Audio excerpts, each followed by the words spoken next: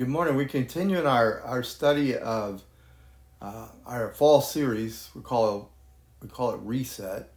It's really about how do you change deeply? How do you change in a way that goes at the root of your spiritual issues? And this week we're talking about the way that pride sabotages our change project. As we begin to try to move forward, the issues of our spiritual pride get in the way. Now, we've been looking at certain passages of Scripture that speak very clearly about the issue of pride. The passage in James is probably the most direct of all these passages. In James chapter 4, "You adulterous people, do you not know that friendship with the world means enmity with God? Therefore, anyone who chooses to be a friend of the world becomes an enemy of God. Or do you think Scripture says without reason that he jealously longs for the Spirit he has caused to dwell in us? But he gives us more grace. This is why Scripture says God opposes the proud, but shows favor to the humble." So pride then is the enemy of repentance. Pride in many ways is what puts us in an oppositional relationship with God's desires for our life. In that book that we've been using a lot, You Can Change by Tim Chester, he says pride isn't just a sin, it's part of the definition of sin. Pride puts us in the place of God. We turn from our chief end of glorifying God and make our chief end glorifying ourselves. That is why humility is so important. To humble ourselves is to repent of our behaviors and attitudes that glorify ourselves. And Chester is really right on this, but if you take it a step further, you realize what God is saying in His Word, what the Spirit inspired James to write, says, when you make your life about glorifying yourself, or you make your life about how you're going to take your glory empty self and make it a glory filled self, then God becomes a means to that end instead of the source or the end in itself. See, God is not going to, according to James, He's not going to resource the glory that you're trying to get from this world. He will actually oppose it. Proverbs 16:18 says, pride actually sets us up for to fall. In the Message translation, first pride, then the crash. The bigger the ego, the harder the fall. James is saying that as well, that pride sets us up for a fall, while humility invites God to lift us up. This has to be one of the hardest aspects of our change project, is the waiting on God, trusting that as I'm humbling myself, He's going to lift me up. He's going to redeem the places of pain. He's going to redeem the places of failure. He's going to redeem the losses. And yet that's exactly what James is saying. He's saying it's almost counterintuitive. I want to lift myself up so my glory empty self becomes a glory filled self. But the way up is actually down. That as I humble myself, then God, in a permanent way, God in a valuable way, will lift me up. And He will do it at the appropriate time. But pride resists this, and then it finds itself in opposition with God, and God in opposition with us. In other words, even as we are wanting to change, the change itself must be submitted to God, or even the changes that we think are so important, God will oppose. There are things in my life, I don't know, if any of you have done this, but there were resolutions I've made, there are changes that I said I'm going to make or whatever, and I found no grace to make those changes. I'll give you just a little taste of this from my own life. I remember when I was wanting to pray and learning to pray, and some of it, yes, I was doing out of excellent motives. Others of it, I was just doing it so I could get something from God. Not so I could get God, but so I could get something from God. And I remember thinking, wow, if I fast, then God will know I'm serious. And so I went into seasons of fasting or times of fasting, and as soon as I did, I got grumpy, I got irritable. My family were like, Mike, stop. You're so much worse off. See, I thought if I just did the spiritual discipline of fasting, that would be enough. But I wasn't humbling myself. I wasn't seeking God. I was seeking something from God. I was using the fasting as a means to get what I wanted. And so instead of praying, I was demanding. And then as I began to understand that whatever I was doing, it had to be a humbling of myself, of leaving the results up to God. I wasn't praying towards an outcome.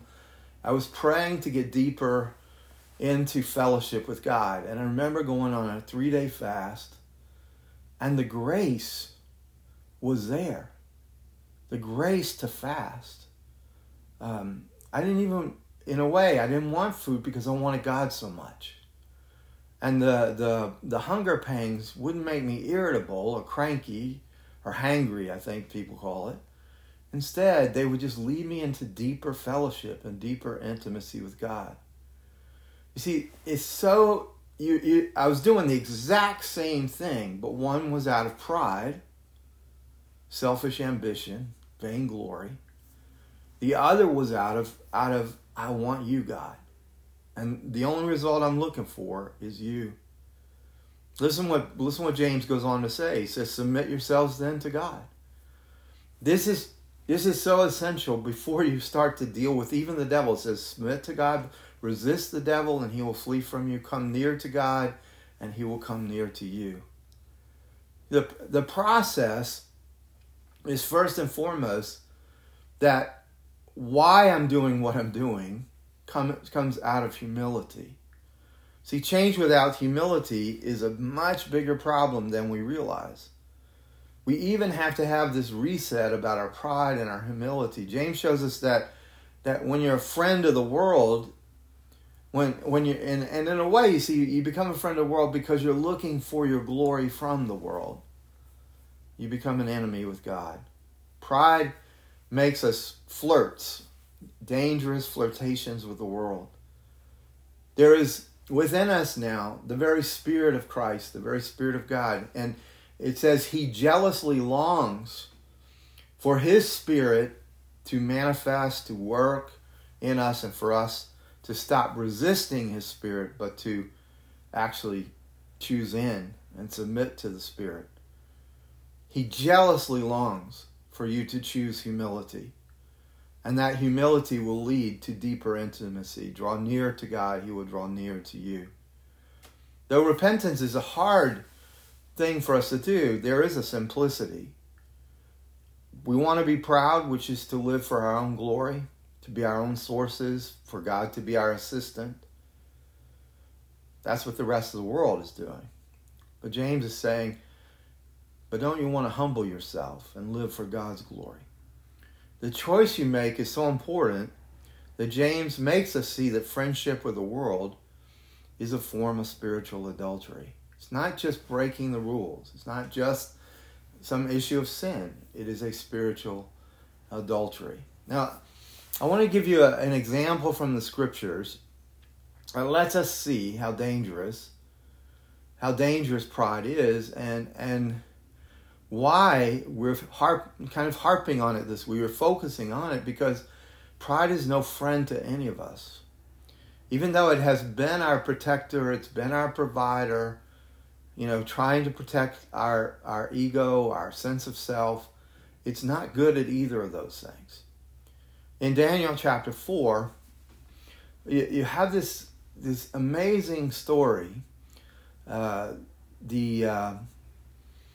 the people of Judah have been taken off into captivity in Babylon. The leader of the Babylonian Empire is Nebuchadnezzar. Nebuchadnezzar is the most powerful man in the world at that point. He has a dream in Daniel 4. Now, Nebuchadnezzar, this is around the 6th century BC. Nebuchadnezzar was the master of every part of the world that he knew of. He built the city of Babylon. This was one of the most fascinating cities because not only was it clean, it was green. He built skyscraper buildings, but he built them with these hanging gardens that filtered the air so that the air in Babylon was clean and the streets were clean. It was one of the wonders of the world at his time. But having built such an empire and built such a city as a monument to himself, at the very pinnacle of his power, his whole life falls apart. Now, one of the most intriguing things about this story is at the end of this story, he's actually glad that his life fell apart. See, what he had pride, but it's more than just having pride. It was a spiritual cancer in his soul, and he could not get it out. This corruption of pride in his soul had its grip on him.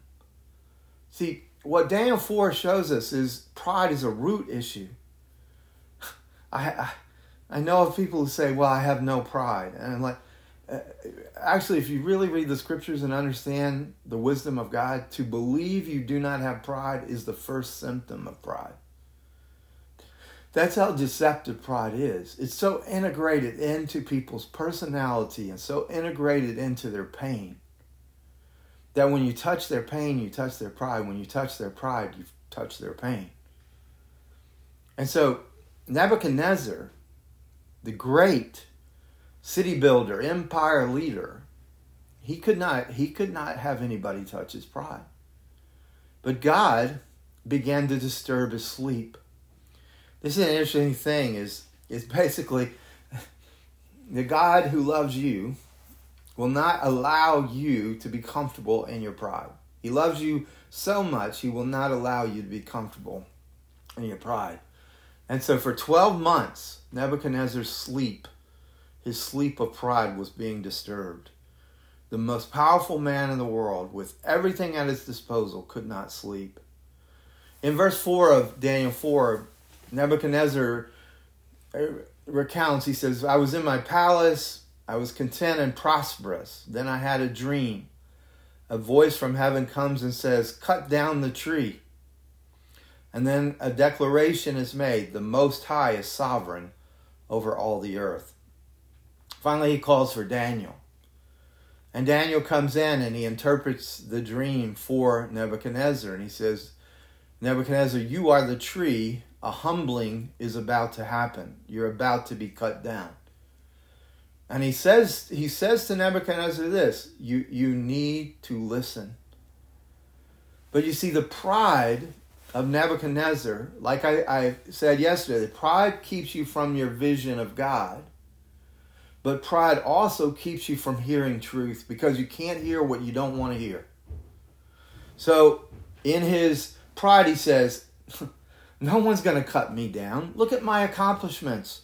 Look at my success. He went out on the window of his skyscraper and his beautiful hanging gardens. And he says, look, I'm content. I'm prosperous. No one is higher up than me.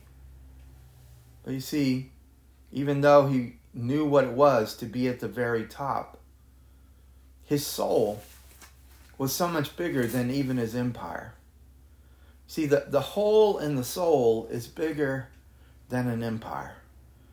If you're Nebuchadnezzar and you've not learned how to fill the glory empty space with the glory of God, then the hole is still not filled and it will always be troubled.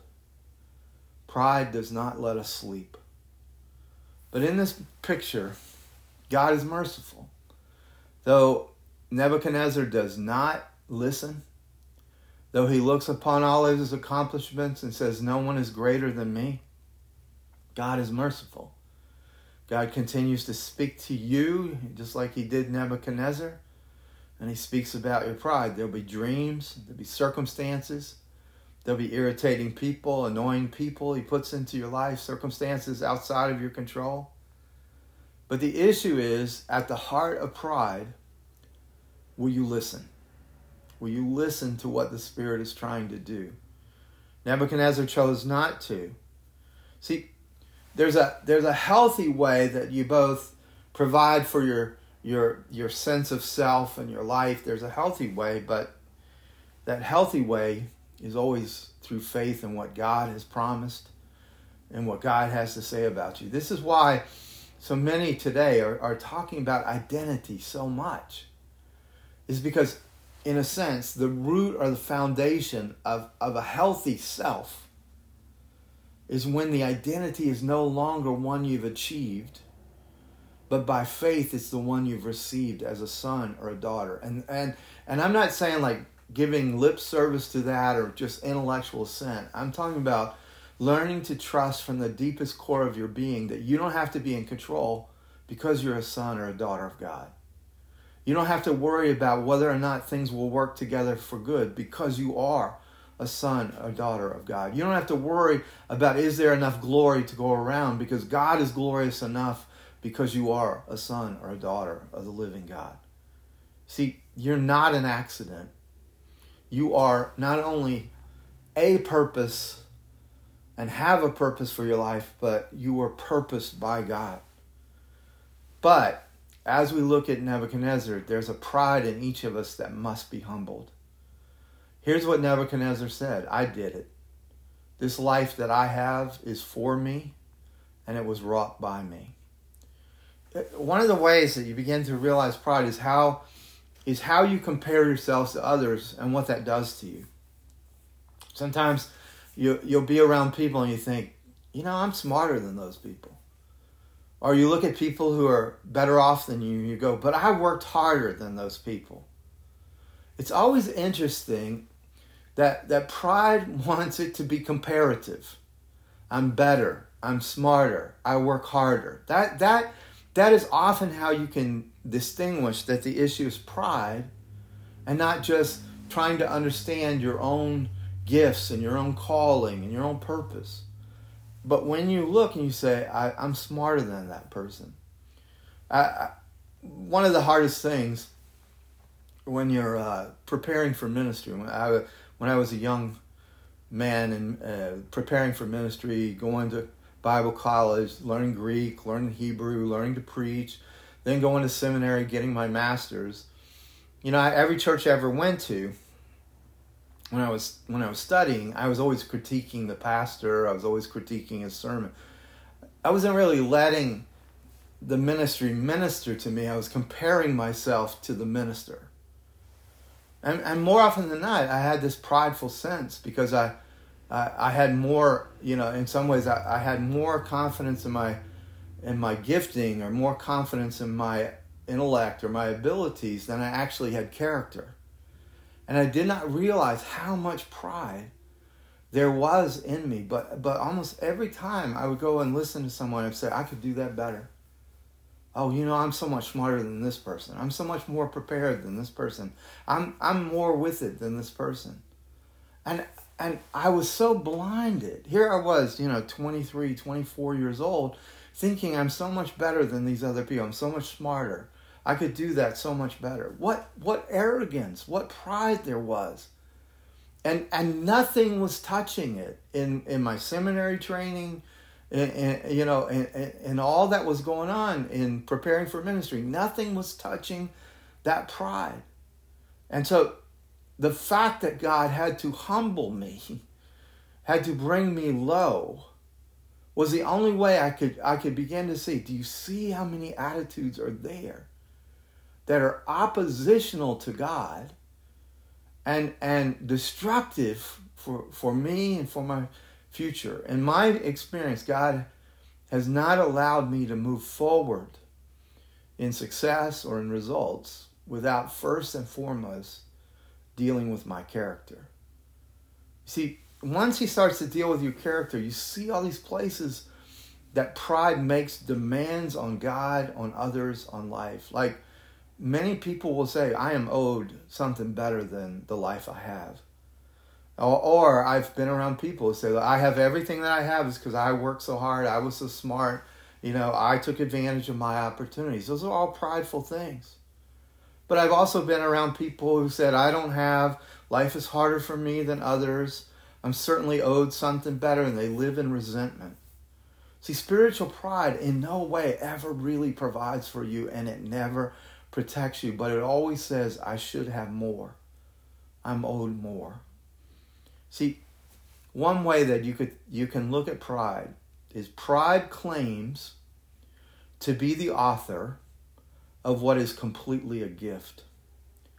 Pride claims to be the author of what is completely a gift. In other words, it's a spiritual plagiarism. So it's as if I'm saying, I am writing my life, but I don't acknowledge that everything I'm writing is being given to me by the true author. I'm taking credit for what the author is writing. See, one of the things that if you really, you're serious about your Christian life and you're serious about change, you have to realize that everything outside of hell itself is the grace of God. To constantly think I deserve better, that life should go better for me, that these things shouldn't happen to me. It is so hard for us to get to the place to realize, like the old theologian said it this way, he said, anything outside of you being nailed to the cross and paying for your sins for all eternity is the grace of God, because Jesus became a curse for you. All of the sin, all of the sinfulness, all of your sickness, all of your emotional pain, all of it, he became, so that the punishment that you deserved, he would receive, and the reward that he deserves, you would receive.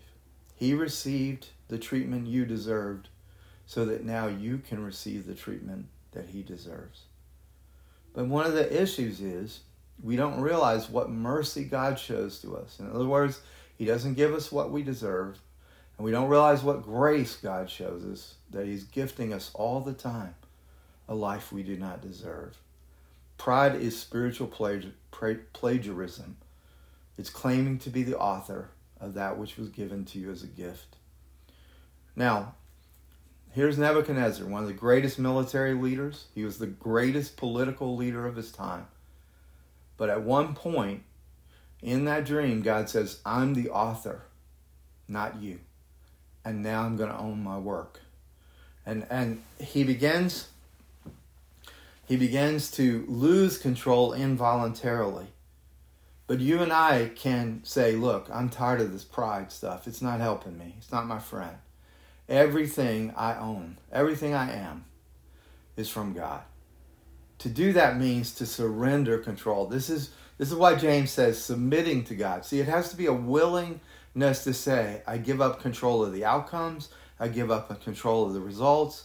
I give up control of, the circumstances and the people in my life, and I'm gonna submit to God. I'm gonna believe God's promises for me. Pride will blind you to how dependent you are on him, but humility will say, I'm completely dependent on him.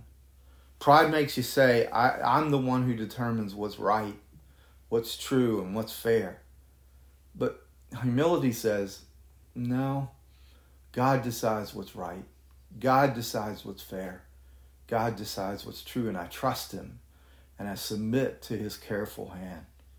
See, pride seduces you to become more than you can actually become, so that then you begin to fake or present yourself as a person who is more than you actually are. And so when we get really humbled, it is amazing how much capacity you have then, because you're no longer competing with people for the same glory. You're no longer competing with people to fill your glory empty self. Rather, what happens is you're filled with the compassion of Jesus, and that compassion makes you most godlike while you are most human in every way. So to heal our pride, it's a spiritual thing. It's not merely psychological. It's not simply emotional. It is why submitting to God and saying, God, heal my pride. This is, again, where confession of pride is consent to the Holy Spirit to be the power to change. But it's more than just the power of change that we need. It's the healing. We're not machines who are fixed. We're persons who have to be healed. Recognizing and committing again with all your heart, putting a stake in the ground that says, I am the object of God's mercy. When Nebuchadnezzar was broken and he saw that the Almighty God was the mighty one, was the sovereign one, not him, he thanked God and he said, I would never have seen this cancer in my soul. I would never have seen the corruption of my soul. And he actually was joyful that the mighty hand of God was actually a friend taking him down to the ground, grounding him, taking him from his high-flying perch, even from his highest skyscraper, bringing him down to the ground so that he could see that he was not the Almighty. He was not the sovereign. This was the mercy of God. But our Lord Jesus Christ is the sovereign, is the mighty one, was over the whole universe. Nothing was made that was not made by him. And yet he humbled himself, not taking hold and grasping his title, but he let it all go. Here he is on the cross, pierced, disfigured, less than he was, so that we might become all that he is. This world which had rejected and turned against God, this world is the very world that God himself humbled himself in the person of Jesus Christ so that he could save this world. If I can just put it this way, spiritual pride is the illusion that we are competent to run our own lives, to achieve our own sense of self-worth, and to find a purpose big enough to give us meaning in life without God. The normal human ego is built on something besides God. But the fact of the matter is, our egos are hurt, they're wounded, they're less than they can be. You know, no part of your body draws attention to itself if something's not hurt. You don't say, oh, I have a good elbow this morning. You only notice your elbow if it's hurting. You know, people sometimes say, you hurt my feelings. But feelings really can't be hurt. It's the ego that hurts, my sense of self, my identity. When you turn and you say, thank you for pressing me down. Thank you for bringing me low. Then you are ready not only to be healed, but to be lifted up, to be exalted. This is why we go after our pride in this way. And we say, Lord, I have pride. And I consent that you will be my healer, my power to change. And you are my reason for change, your mercy and your grace. I will not live a life of spiritual plagiarism. I will not live a life of spiritual adultery. Everything I have has come from your hand. My purpose, my meaning, and my eternity. In Jesus' name, amen.